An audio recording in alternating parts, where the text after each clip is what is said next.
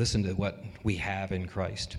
Therefore, as you have received Christ Jesus the Lord, so walk in him, rooted and built up in him, and established in the faith, just as you were taught, abounding in thanksgiving.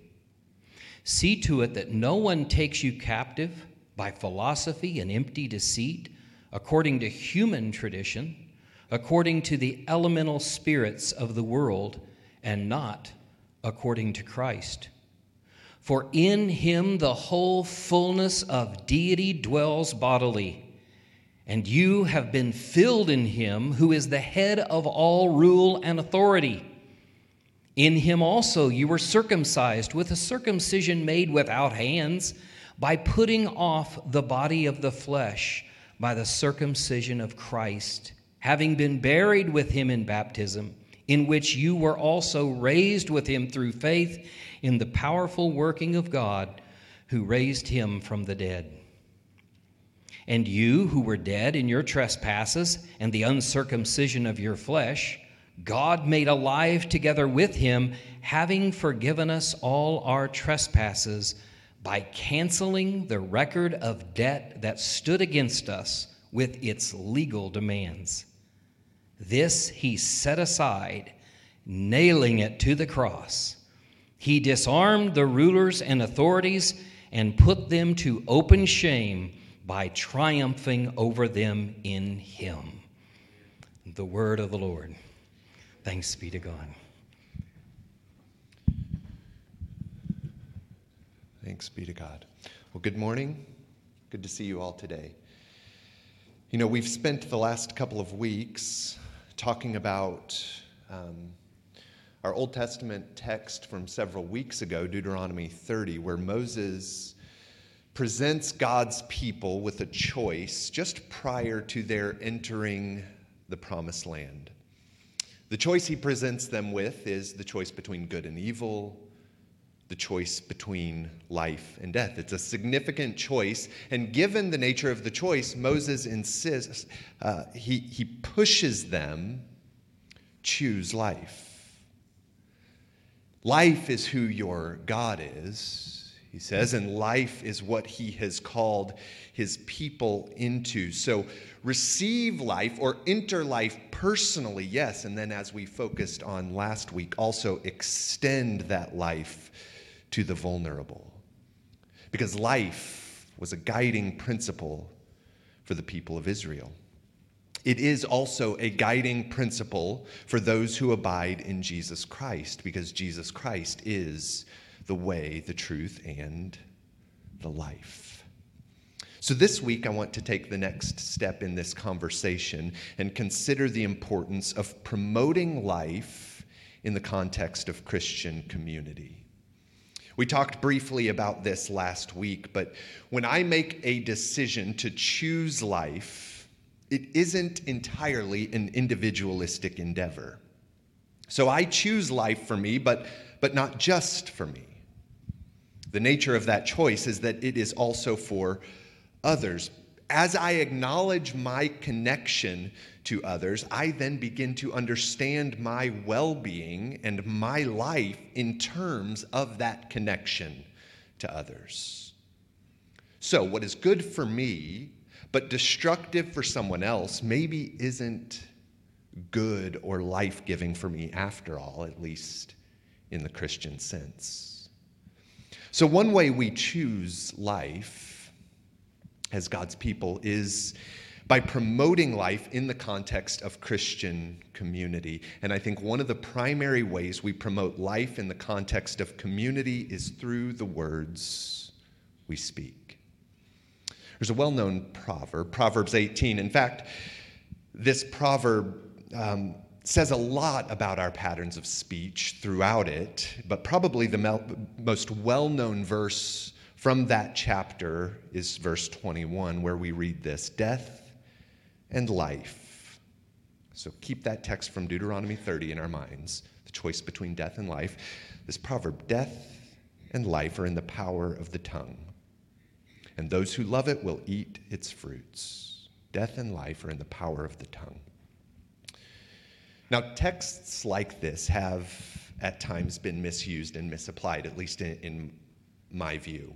So we want to be careful to note that this piece of wisdom from Proverbs is not intended at all to prop up some sort of a name it, claim it theology, where whatever I speak, I bring into existence.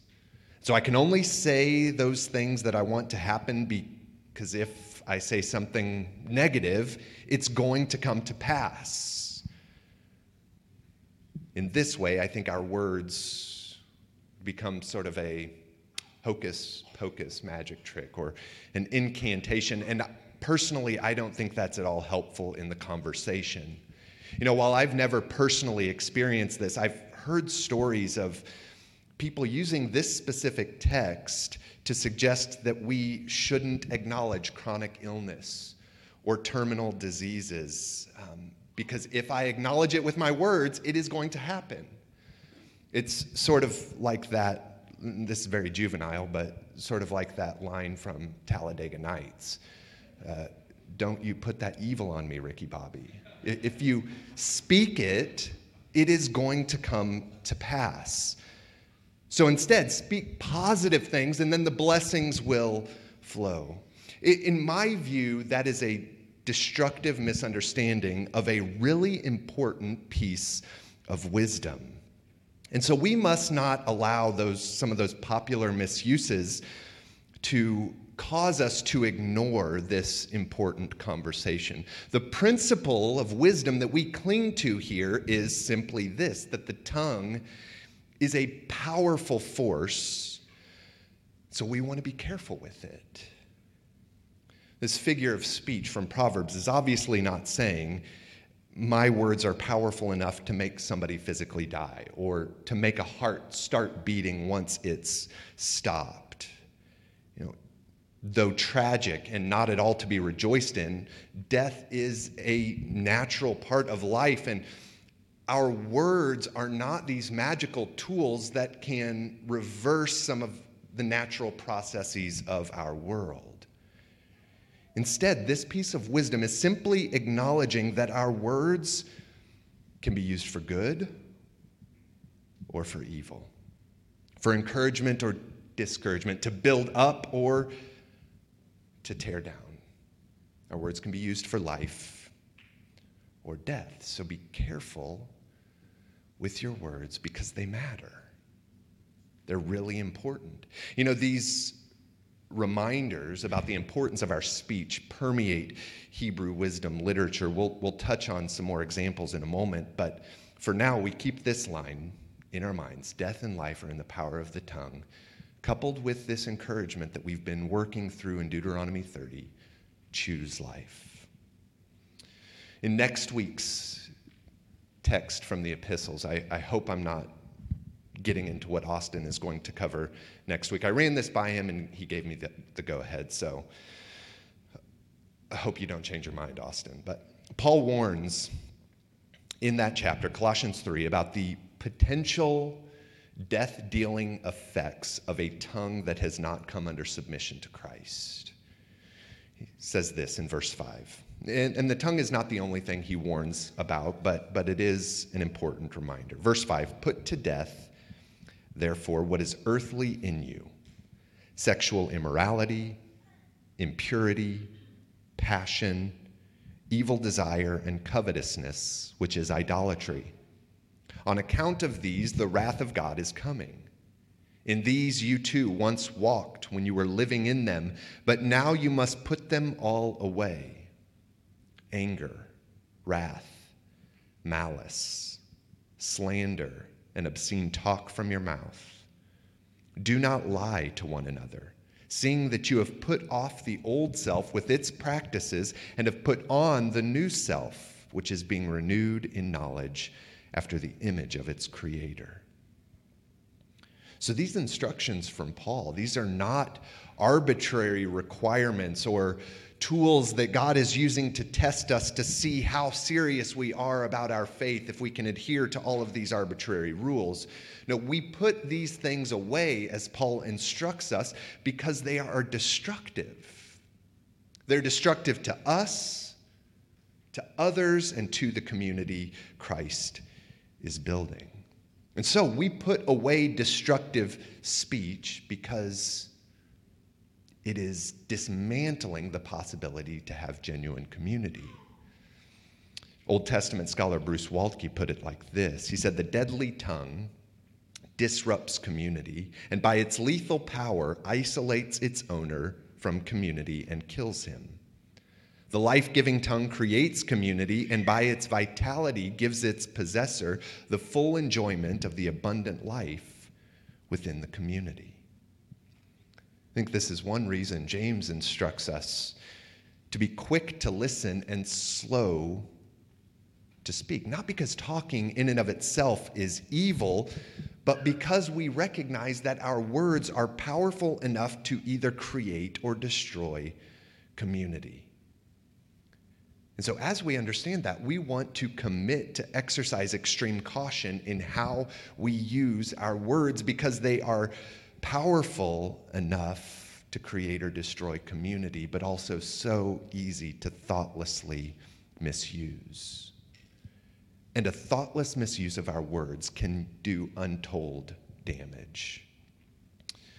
The former Archbishop of Canterbury, Rowan Williams, in talking about the tendency, maybe especially in religious communities, the tendency to circulate grievances and to nurse grudges, which is closely connected to our use of words, Rowan Williams said this: "We must resist the temptation to simply put more grudge into circulation instead of breaking through to something new." Breaking through to something new, something that is not poisonous but is life-giving. Because just as our words can breed death and destruction, they can also uplift. They can also encourage, and they can nurture life. You know, last December, just before Nanette and I started our 2-month sabbatical, we had a party, a celebration after one of our worship services to celebrate our 10-year anniversary here at Solid Rock. And a part of that celebration was a showering of dozens and dozens of cards from you all. Cards that were filled with incredibly meaningful, thoughtful words of encouragement and affirmation. And I don't know that I will ever forget that Sunday after we left that party, going home, me and Nanette sitting around our dining room table, reading through those cards and just weeping as your words of affirmation and encouragement were quite literally speaking life into our lives at a time where we felt a desperate need for that. So I share that to emphasize that I have personally experienced from you all. You all have demonstrated to me, to our family, the power of words. Words can speak life. They can also speak death. Death and life are in the power of our words. As the young emerging poet, author Paul Pastor advised, be generous with kind words. They're so cheap to give and so unaccountably priceless to receive. And you know, that was true of our experience. So by the way, thank you for those words. I don't think I've thanked you all publicly for those words, but thank you. They genuinely spoke life into us. Perhaps unbeknownst to us, maybe you didn't even realize it as you were writing those cards, but our words have a tremendous impact. Often they purvey life or they unintentionally multiply damage. So we must be careful with the use of our tongue. Now, I'm not suggesting that we become a people who are just constantly pandering to one another or constantly using flattery or only speaking what we know others in the community are wanting to hear in a way that lacks all authenticity. No, truth-telling is obviously an essential part of healthy speech in the context of community. And I think it's important to recognize that in this conversation. Even if that truth is uncomfortable, truth-telling is essential. Flattery is not the goal in this. So sometimes our words in community must carry with them much-needed critique. And it's important that we all are growing in our ability, in our openness to hearing those, what I believe to be life-giving words of critique and correction. That sort of correction and critique is not only helpful in our relationships, but it is, I believe, necessary for healthy community. However, even our critique should have life as the goal. And so if we are thinking through the words of critique that we think are needed, but I look in my heart and I see that my motivation is not the life of the individual I'm talking to or the life of other individuals, then maybe the critique should be saved until that issue is resolved. Paul Pastor went on to helpfully caution in this way. He said, "One thing that will serve you well is to always shine your compassion like a floodlight and your criticism like a laser." Life-giving speech is not only speech that is overtly positive. In the above analogy, both the floodlight of compassion and the laser of critique, they both serve very specific purposes. They can both be very helpful, and they both bring life in their own ways. But when used exclusively, their usefulness becomes incredibly limited. They actually, when used exclusively, can become counterproductive if they're used in the wrong context or from a place of impure motivations. That can completely undermine their intended purposes. So in the context of community, I critique a brother or sister not to make myself feel better. Any critique I offer with my words is motivated by a desire for the good of the person I'm speaking to and for the good of others involved in the situation. Note, our words of critique are best when spoken to the person involved, not somebody unrelated. I think we would do well to make it a practice that if we talk about somebody in their absence, it is uplifting speech. Now, again, I want to note here, and I hope you hear this, that these are not absolutes. These general principles, I think it's possible. Our staff is reading a book called, a church called Tav. And one of the things that Scott McKnight stresses is that it's possible to take biblical principles and apply them across the board in a way that actually undermines the goal of the principle. And I think it's possible in this context to take it to the extreme in an unhealthy way. Because if there is an issue of abuse or harassment or exploitation, this principle no longer applies. If that is the case, if that's the situation, tell somebody else, because obviously telling the person who is perpetrating the abuse is not going to be effective. So these absolutes, this is not an absolute. It can't be utilized in every situation. But that's not where we're going in this conversation. What I'm interested this morning in discussing is just our normal, average, everyday interpersonal relationships with one another. It would be a great tragedy, I think, to use our words of critique as a way of protecting our own egos, thinking that that sort of self-protection is what is going to lead me into fulfilling life, because in all actuality, I think it is in relinquishing some of that self-protection that we can begin to live deeply and abundantly. So thinking of our patterns of speech, those destructive patterns of speech that we are instructed to put away, slander, gossip, dishonesty, those are not only destructive to the person who is being spoken about, but they're also, I believe, destructive to the person engaging in the speech. In this way, one of the quickest ways that I can tell somebody else that I am not a trustworthy person is through my negative speech about somebody else. Maybe you've experienced this, where you hear somebody talking about somebody else, and the first mental note you make is, I cannot be vulnerable with that person because they can't be trusted.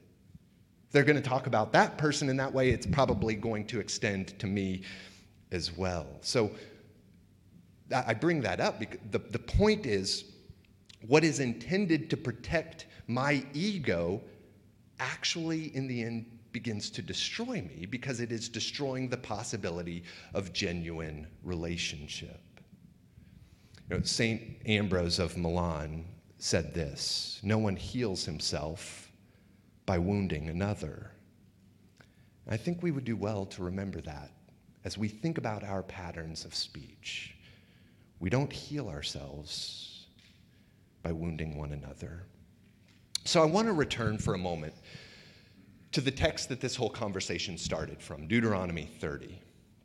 So remember, this is prior to Moses' death, after he reiterates the law to this next generation of Yahweh's people and calls them again into a life of faithfulness, presenting them with that choice, the choice between good and evil, the choice between life and death, and he insists, choose life. If you continue reading the next several chapters after Deuteronomy 30, we find that Moses actually goes on to offer a fairly discouraging warning. He says, look, I understand that after I die, you're going to rebel. He has very little faith in the people he's leading. I know that when I die, you're going to slip back into those same patterns and habits, and your lack of faithfulness, even after you enter into the promised land, it's going to be bad for you. It is eventually going to lead to great difficulty. You're going to be in exile in foreign lands. But even in the midst of that discouraging warning, there is this persistent hope, even from Moses, that even in the devastation of exile, you can turn back to God. You can choose God again, and what is more, God is going to circumcise your heart. So we can think of that language from Colossians, from our scripture reading this morning. Moses indicates there's something that is fundamentally amiss with Israel's hearts. Really something that is fundamentally amiss with all of our hearts. But one day, there is this persistent hope that something dramatic is going to happen and the hearts of God's people will be transformed. They can return to God, and in that return and transformation, they can experience true life. So Moses says all of these things, and then he dies. But I think this warning offered right at the end of his life is a good reminder for us that the choice of life, so we're thinking specifically in the context of the words of life that we speak, the choice of life is not something that we accomplish only through our own power. I do believe there is effort involved, that we enter these routines and try to shape and form our patterns and habits of speech. But true transformation is something that God's Spirit enables as our hearts and our minds are renewed and conformed into Christ-likeness. Jesus suggests that something dramatic needs to happen in here in order for any meaningful change in behavior to take place. In order for me to genuinely live abundantly, or to choose life for myself or to choose life for somebody else, something has to change in here. And I think this is true when it comes to the words we speak. Because the words we speak are actually connected to, they're reflecting what's going on in my heart. They're not meaningless noises that our mouths are making, but it is revealing what's in here. In Luke chapter 6, verse 43, Jesus says this, "For no good tree bears bad fruit, nor again does a bad tree bear good fruit, for each tree is known by its own fruit. For figs are not gathered from thorn bushes, nor are grapes picked from a bramble bush. The good person out of the good treasure of his heart produces good, and the evil person out of his evil treasure produces evil. For out of the abundance of the heart, his mouth speaks." Jesus says something similar in Matthew 15. We looked at this passage briefly several weeks ago when Jesus is questioned about his disciples not washing before eating. He says, look, it's not what goes into the mouth that defiles a person, but it's what comes out of the mouth. Going on in verse 18, he says, "But what comes out of the mouth proceeds from the heart, and this defiles a person. For out of the heart come evil thoughts, murder, adultery, sexual immorality, theft, false witness, slander. These are what defile a person, but to eat with unwashed hands does not defile anyone." What comes out of the mouth, Jesus says, proceeds from the heart. So in a potentially devastating way, our words are revealing what is going on in here. And so my encouragement, the way that I have been challenged by these texts in the past couple of weeks in preparing this, is that when I find that my words are not reflecting the character of Jesus, the words are having an impact, but the problem isn't the words themselves. The problem is where those words are coming from, which is an issue in my heart.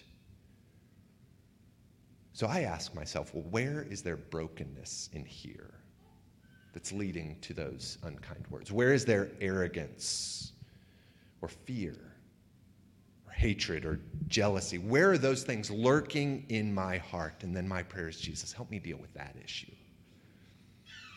I want my speech to be positive and uplifting and life-giving, but it's not just a matter of will where I change my speech, but something needs to happen in my heart because those words are coming from here. So Jesus, help me deal with those things. If there are issues of sin in my heart leading to that speech, forgive me of that sin. Transform my heart that I might speak words that lead to life. So my prayer for us, it's a prayer for me as well. May we be reminded today that our words matter. They're important. They can build up. They can just as easily destroy. They can bring life or they can bring death. And so we choose life. And we choose life in the context of community as we use caution with our speech. So may we become a people who are generous and kind with our speech. Not at the expense of truth-telling. We want to be people who pursue the truth in all instances. But we also want to be people who are kind, encouraging, life-giving with our speech. So may we remember that harming somebody with my words doesn't make me whole, but actually steals joy and life, not only from that person, but also from me. We are going to share a meal today around the table of our Lord as we do each week. And, you know, for us, these elements, the bread and the cup, represent to us the presence of Jesus Christ, who I believe is here with us today, inviting us into this moment. And as he does, remember, he tells his disciples, Paul records this in 1 Corinthians, that this bread that you share is my body, this cup that you drink of is my blood. When you eat the bread and when you drink the cup, you proclaim the death of our Lord until he comes again. And so as we do, you know, there's a 20th century Jesuit priest who advised, when you eat the body of Christ, pledge yourself to never abuse the body of another person. And I think keeping that image in our minds would be helpful as we come to the table of our Lord today, as we feast around the body and blood of our Lord. We are propelled into a life of service to one another, hearts and actions that are devoted to speaking and bringing life to those we're in community with. So would you stand this morning as we come to the table of our Lord? We'll make 2 lines down these center aisles. You can come to the front. When you arrive, you'll hear the words spoken over you, the body of Christ broken for you, the blood of Christ shed for you. You can take those elements on your own and return to your seat. I want to say a prayer by way of invitation, and I want to begin with a prayer from Psalm 141, verse 3.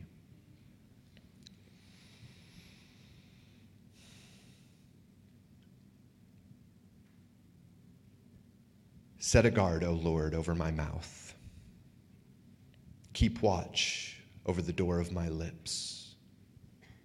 Do not let my heart incline to any evil, to busy myself with wicked deeds in company with men who work iniquity, and let me not eat of their delicacies. Almighty and eternal God, so draw our hearts to you, so guide our minds, so fill our imaginations, so control our wills, so direct our speech, that we may be wholly yours, utterly dedicated to you. And then use us, we pray, as you will, and always to your glory and the welfare of your people, through our Lord and Savior, Jesus Christ. Amen. Would you join us at the table of our Lord today?